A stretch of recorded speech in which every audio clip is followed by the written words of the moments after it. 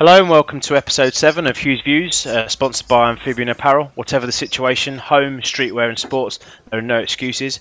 And KH Decorating, making your house a home. We've got a few bits to cover this week, so we'll get straight into it, Dan. I guess the biggest news over the weekend was the fact that Chris Wilder left his role as Sheffield United manager after almost 5 years in charge. Sheffield United are, as we know, rock bottom of the Premier League. They've been there for a while now. And they look, dead certs to go down now. Do you think a major rebuild is required in the Championship next season for Sheffield United?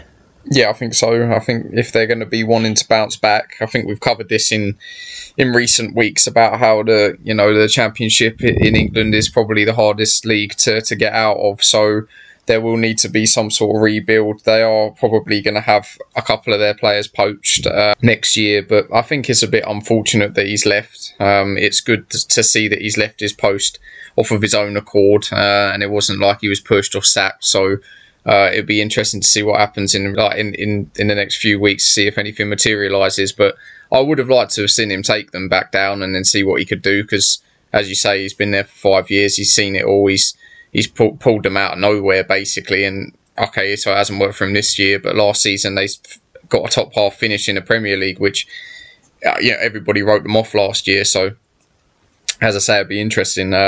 Good manager, I think. He definitely have his options. I think it's very much a second season syndrome. It's very cliche, but they have suffered. Especially following a top 10 finish last season. They're now on 14 points. At the same stage last season, upon Wilder's departure, they had 43 points. Just going to rattle off a few stats for you, Dan, and just want to know your views on it. Only 6 clubs in the top flight history have recorded fewer points at this stage. When Sheffield United failed to beat Crystal Palace in their 17th match this season, they set the record for the longest winless start to a Premier League campaign. Their 20 Premier League games without a clean sheet is the longest current run in the division, and their win at Old Trafford in January was their only league victory of the season so far. So it just shows you, I think Chris Wilder had his work cut out. On paper, I think if you looked at Sheffield United, you could argue that they are a Championship side. I think it screams a bit Bournemouth towards the end of their tenure in the Premier League. Likes of Norwich, yo-yo teams, even West Brom to an extent. I think probably on paper their squad's just better than Sheffield United's, but West Brom probably fall into that bracket of being a yo-yo club.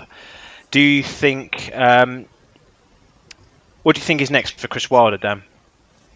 Well, like I said, I think he'll have his options, and I think that, if I'm not mistaken, I think Sam Allardyce, when he came to the end of his role with us, he sort of pitched Wilder to the board and said, this is the next up-and-coming British coach. And it's a bit of a merry-go-round. There's a lot of vacancies at the moment, so his name will be in the frame for a lot. I've heard a few Newcastle supporters over the last sort of week say that he could be the man to replace Steve Bruce. So it's interesting, but I don't think he's going to be out of work for a long time. Let's put it that way. Yeah, I think there's going to be a lot of teams, trying to persuade Chris Wilder to take the reins at their club. Do you think he gets a Premier League job next season? Yeah, I think so. I don't think you can class his managerial presence on this season alone. And you could argue that maybe if he was at a bigger club that has a better status and a little bit more of a purse, then he might be able to do a bit more, bring a few heads in.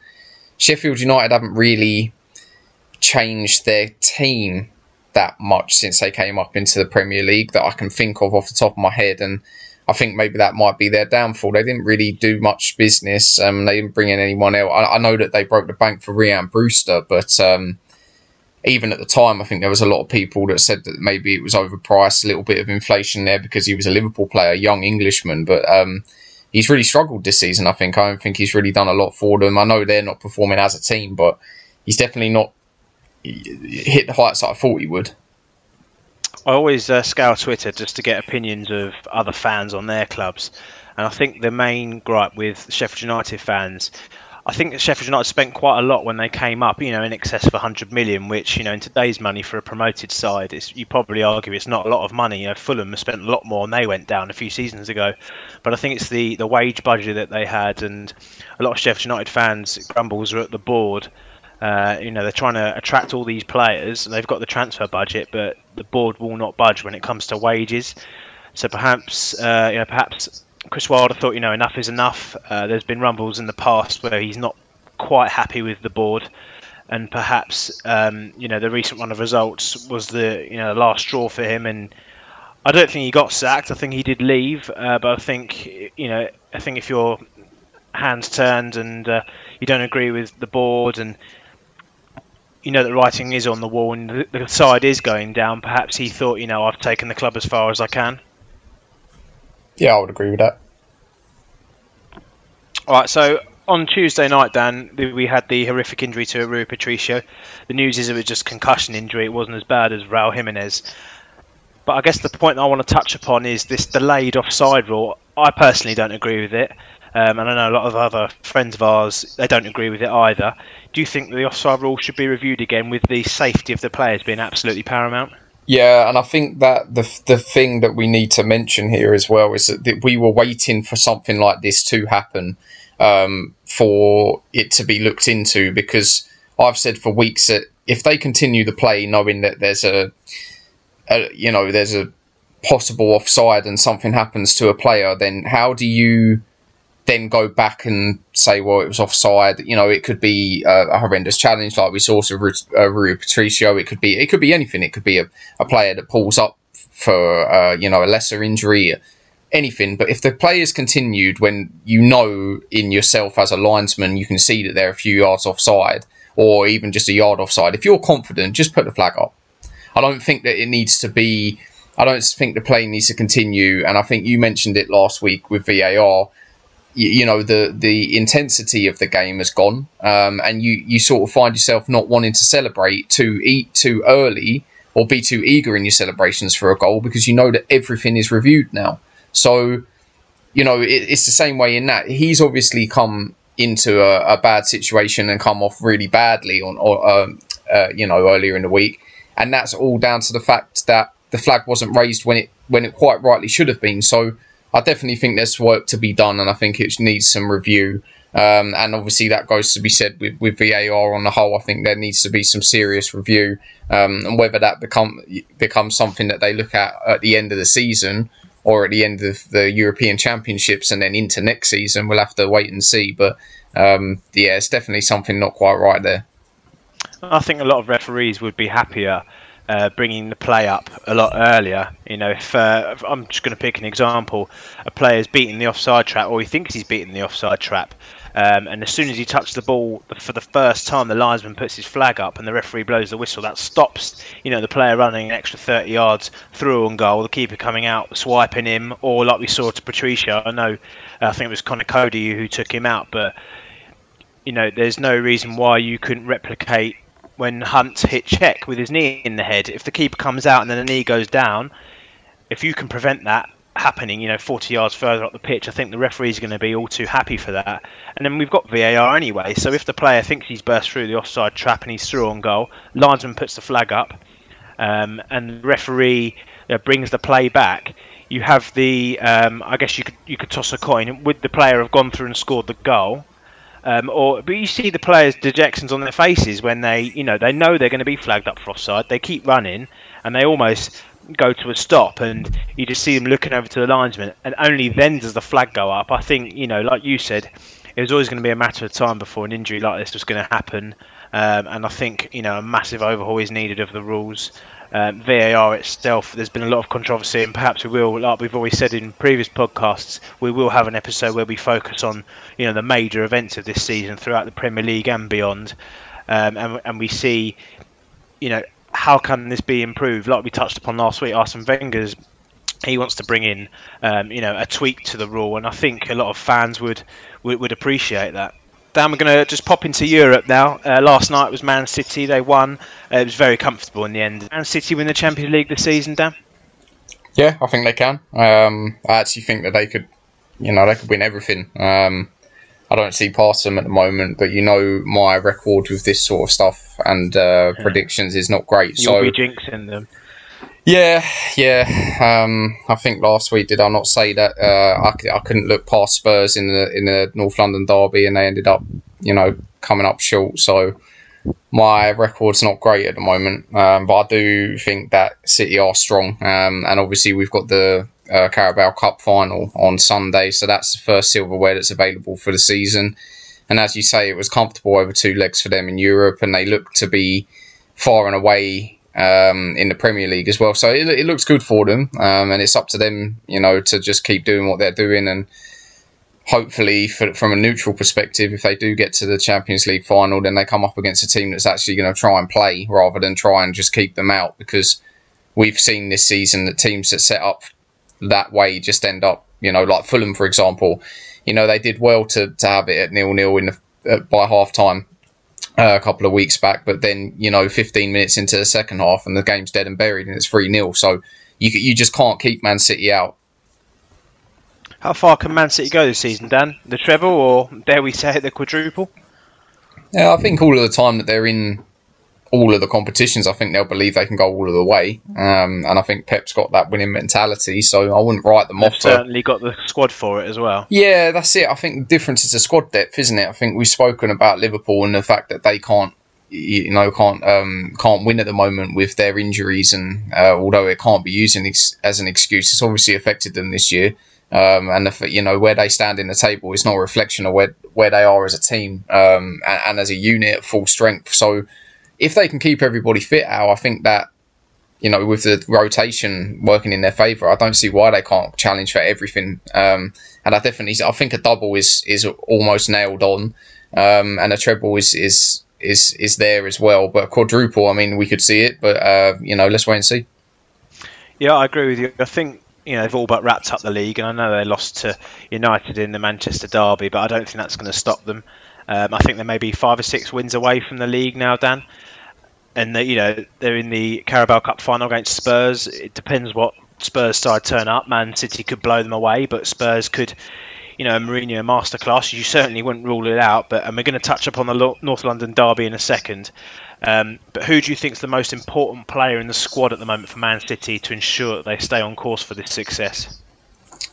There's loads of there. There's a couple there. We obviously speak about Phil Foden. We both rate him very highly. And if he can maintain the way that he's playing at the moment, Kevin De Bruyne's obviously at the heart of everything at the moment. But I'm going to give a shout out to John Stones, I think, because he does the business in the back line, but he's actually added goals to his game this season. He got a couple against us, obviously. But, I know that they want to share the love a little bit with the way that they're scoring goals. But if he can get his confidence levels up at both ends of the pitch, it's going to help the whole team, and it's going to, get their heads up. So, I think I'd say John Stones. What about yourself? What do you think? I'm not sure. I think Aguero's very much gone under the radar this season. You could argue that he is Mr. Man City. He's been there from the start when they started winning all the league titles, and he's been ever present. There or thereabouts, the top goal scorer every season. And I think he's been very quiet this season, and I think he will be called upon, especially with all these fixtures building up. Gabriel Jesus, he's a good player, but I don't think he's quite in the Aguero category. Man City seems to be getting goals from all over the pitch. Like you say, John Stones is scoring a lot of goals at the moment, but they're also watertight at the back. And obviously, if you don't concede any goals, you've got every chance of winning games.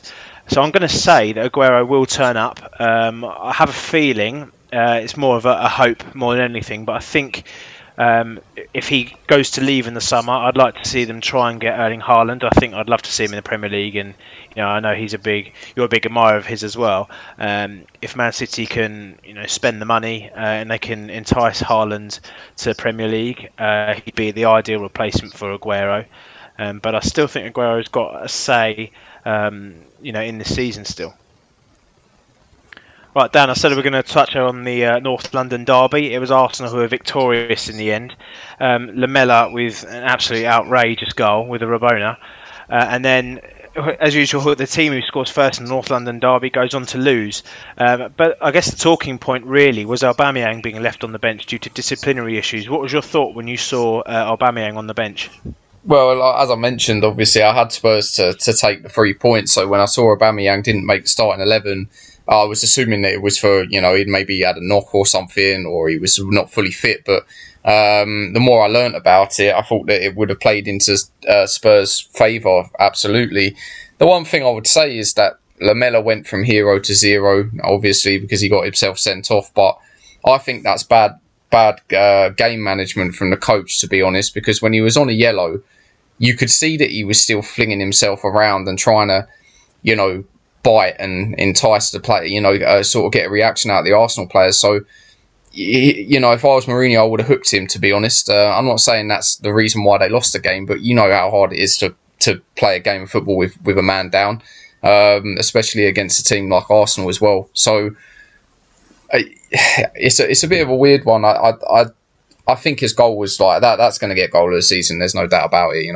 That's just a outrageous goal, as you mentioned. But Bale was very quiet. I think it's come out after the game that Harry Kane wasn't fully fit, and I think that showed because he wasn't. He was a shadow of the player that he's been. So maybe Arsenal got a little bit of luck, but they definitely took the game to Spurs, and I think that they deserved the win after the 90 minutes. I think it's tough. I know, there's no secret the Spurs haven't got the strongest squad and they haven't got that much depth. I think with Son going off injured and Lamela coming on to replace him, Mourinho thought, maybe I can't drag him off. One thing that a lot of Spurs fans who I know always say about Lamela is he will always go into a tackle 100%. And you could argue that he could have got booked earlier in the game. He got the yellow, shock horror, it was from a slide. And you could just see he was a ticking time bomb. A substitution that surprised me, especially when Spurs were going for the game at this point, was when he brought Bale off, and Bale looked as bemused as everybody else, to bring on Sissoko. And I think the score at the time was 1-1. I could be wrong there, but I think it was 1-1. And if you're Jose, is he happy for a point there? And then when Lamela gets sent off like that, and the penalty was a dubious call. I've spoke to both sets of fans, and I've spoken to a lot of people, and half have said, yeah, it's a penalty. Half have said, no, it wasn't. I think if that's a foul anywhere else on the pitch, it is a free kick. So by letter of the law, it probably was a penalty. It was maybe quite clumsy on the part of Davinson Sanchez. But, if Lacazette makes contact with the ball, it's probably not going to be a foul. The fact that he scuffed it and Sanchez just clattered him afterwards, the penalty was dispatched. And if Aubameyang was on the pitch, he'd have probably taken that and scored it. But I think, and that's the Tottenham, isn't it? Some weeks they'll turn up and they'll hit teams for 3 or 4, and other teams, when they don't turn up, if Kane and Son don't really turn up, the team as a whole don't turn up. So I wasn't too surprised at the result in the end, and we're going to just touch upon the Europa League in a second, and Tottenham are all but there, as are Arsenal. So it'd be interesting to see what happens with Spurs at the end of the season. I think top 4 is probably out of their grasps. I'll go out on a whim and say they won't get top 4. Perhaps if they can win the Europa League, that will be their route for Champions League football. Okay, Dan, so on to Europa League Thursdays tomorrow. We had the first legs last week. Like I said earlier, Arsenal and Spurs both have 2-goal leads going into the second leg. Can United win in Milan? They drew 1-1 at Old Trafford, Dan. Yeah, I think the telling thing there is the fact that Milan have got that away goal. I was really pleased for the young United lad. I think that their fan base obviously rate him very highly, but him getting a goal, was it his debut hour, I believe? So that's massive for him. But whether they can go to San Siro and get the win and go forward is a tough one. I think they probably needed to put the game to bed at home to go over there to have a chance. Yeah, I totally agree with you. And I think Milan played really, really well. They surprised me, actually. I did watch the game last Thursday, and with Diallo coming on, you were happy with him. It was a really well taken goal as well, actually. But with Milan, they set up so well, and arguably they could have gone ahead. I didn't see a lot wrong with the Kessie goal, and Man United fans themselves said, I don't really know how that's been ruled out.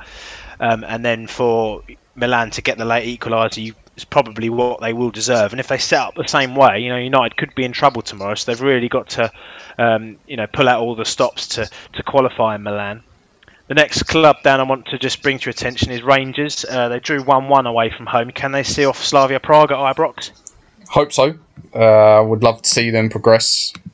The one thing that I mentioned last week, was that I would have liked to see them adapt their game a little bit and try and shut up shop over there. To which you sort of said that that's something that the Rangers just can't do, which is fair. That's a fair assumption. But I think at home they should have enough.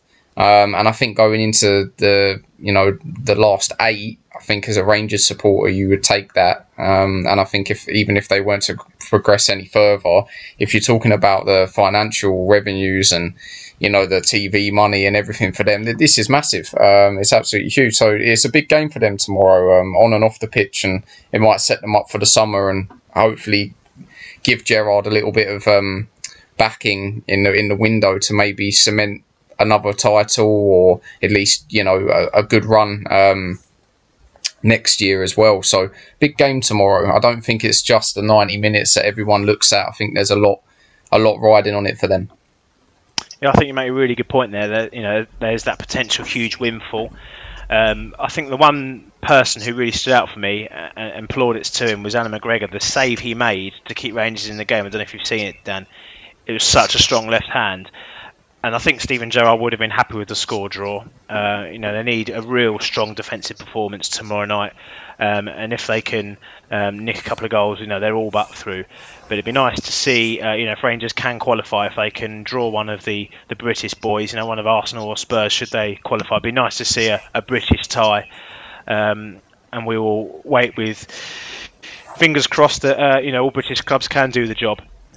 Oh, sorry, I was just going to say, I did see McGregor save actually, and I think from my opinion, he's got no right to save that. He's 39 years old, so no one would have even batted an eyelid should that go in, and but the fact that he saved it is just outrageous, really. And as you mentioned as well, that they've got it's theirs to lose. I think if you want to put it loose, I think it's theirs to lose tomorrow. Can you imagine what would have happened with a full Ibrox tomorrow night, with all the fans in the ground? You probably fancy Rangers to absolutely storm it.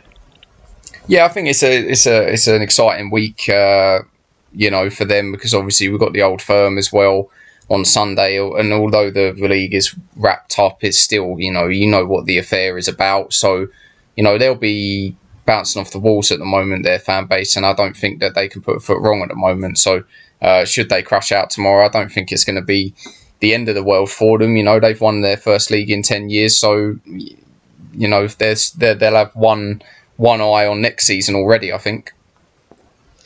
So Ajax Young Boys, it was a 3-goal lead for Ajax, and the same for Roma against Shakhtar Donetsk. They take a 3-goal aggregate lead. Can Ajax or Roma, let's assume they are going to go through, can they be major threats to the British side for the rest of the tournament? Yeah, I don't think you can write Ajax off ever. That was only a couple of years back that they were in the final. So, in the semi-final against Spurs. So, they are a Champions League team in my opinion. I don't think that they should be playing Europa League football, but and also because of their history, their heritage, and their academy, I think they're always going to be a threat to anybody. Like you say, provided they can go through, there could be upsets. So, let's wait and see what happens. We will keep our eyes peeled on tomorrow night's events, and we hope all British clubs can come through, and we will review the draw when that's next made. Over to this weekend, Dan, we've got the FA Cup quarter-finals weekend. It feels like an age since we've had FA Cup football. The 4 ties in the quarter-final are Bournemouth against Southampton, Everton against Man City, Chelsea against Sheffield United, and Leicester against Man United. Who do you see progressing in those 4 ties, Dan? I think Southampton is the obvious choice out of the first tie. And I think I read earlier on today that Jordan Pickford's not going to make the squad for the City game. So that could be a rout, depending on who Ancelotti puts in. I don't think they've got a big name, so to speak, to come in and replace Pickford. I'm not Pickford's biggest fan, granted, but he's still their number 1 at the moment. So I would back City. Sheffield United and Chelsea, I can't see past Chelsea. And the big one for me is Leicester United. I can't call that, to be honest. I've watched Leicester a lot this year, and sometimes they can really turn it on. So it really depends on what Leicester team turns up. But I think Man United will want to go whole hog with this. Although they're still in Europa League, as it stands. Yeah, go ahead. Sorry, mate. You just mentioned Jordan Pickford. He's going to miss the World Cup qualifiers in addition to this. So he could be a huge miss for Everton. He'll miss the World Cup qualifiers against San Marino, Albania and Poland for England. And Southgate will name his squad tomorrow. If there's no Pickford, who do you think will be the number one for those three qualifiers? I will go with Pope, personally. And actually, I know we would probably cover it off closer to the time of the tournament, but I would probably put Pope as England's number one anyway. I just don't rate Pickford. I don't think he's a good shot stopper, but he's just clumsy. He's a clumsy player. He doesn't have the right mentality to be a top goalkeeper, in my opinion. So I would obviously still take him as an option, but I wouldn't play him. I would put Pope in, and probably Henderson as backup. Yeah, I think you're right. I think that goalkeeper spot is there for the taking. Obviously, Henderson is having a run in the United team at the moment. Pope has been ever present for Burnley this season, and you probably would argue that Pope is England's best choice. Southgate likes Pickford, so I don't doubt that he won't go to the Euros, but it's certainly going to be an interesting race who gets the number one jersey as the Euros start. I'm looking at Bournemouth, Southampton. I think Southampton, we know they're on a bit of a horrid run of form. If Bournemouth are going to do Southampton, it's the best ever time they're going to be able to play them. And I guess there's a little bit of a derby in that, Bournemouth and Southampton. I think we might see an upset there. I'm going to go with Bournemouth to do Southampton over the 90 minutes. Everton, Man City, yeah, I can't see past Man City. They've got a huge squad at their disposal. Even playing last night, they're going to look so strong against Everton, but Ancelotti will fancy his chances. That could be the tie of the round. Chelsea, Sheffield United, I think we can only see that going one way. I know at time of recording, Chelsea are playing tonight against Atletico Madrid, and I think they'll get the job done if Tuchel can, set Chelsea up quite defensively to keep a clean sheet. They're through. Chelsea, I think they'll walk that game over Sheffield United. And Leicester Man United, that's a tough one to call as well. Leicester looked really good, albeit against a Sheffield United team that had just lost Wilder. But if Leicester can turn it on, Iheanacho, Vardy, that's dangerous to any side. Obviously, United are playing tomorrow night, and then they play at the weekend. That's a very, very quick turnaround. I actually might fancy Leicester to go through there as well. So, of the 8 teams, Dan, who is your tip for the FA Cup? Can you see past Man City? No, I can't. It's funny you mentioned about Leicester and United. I think you're right. I think the fatigue could be a factor for United. I think the fact that they're playing tomorrow and then playing again, it's going to be telling for them. But I fancy whoever wins that tie between Leicester and United to go to the final as well. So, you could argue you could probably see a Manchester derby in the final, but no, I can't see past Man City winning the trophy. Thanks very much, Dan. As usual, keep all your questions coming into our Instagram page and on our Twitter page. If there's anything you want us to cover, do let us know. Good luck to all British clubs in the Europa League, and good luck to Chelsea in the Champions League tonight. Thank you very much. Yep, thanks everyone.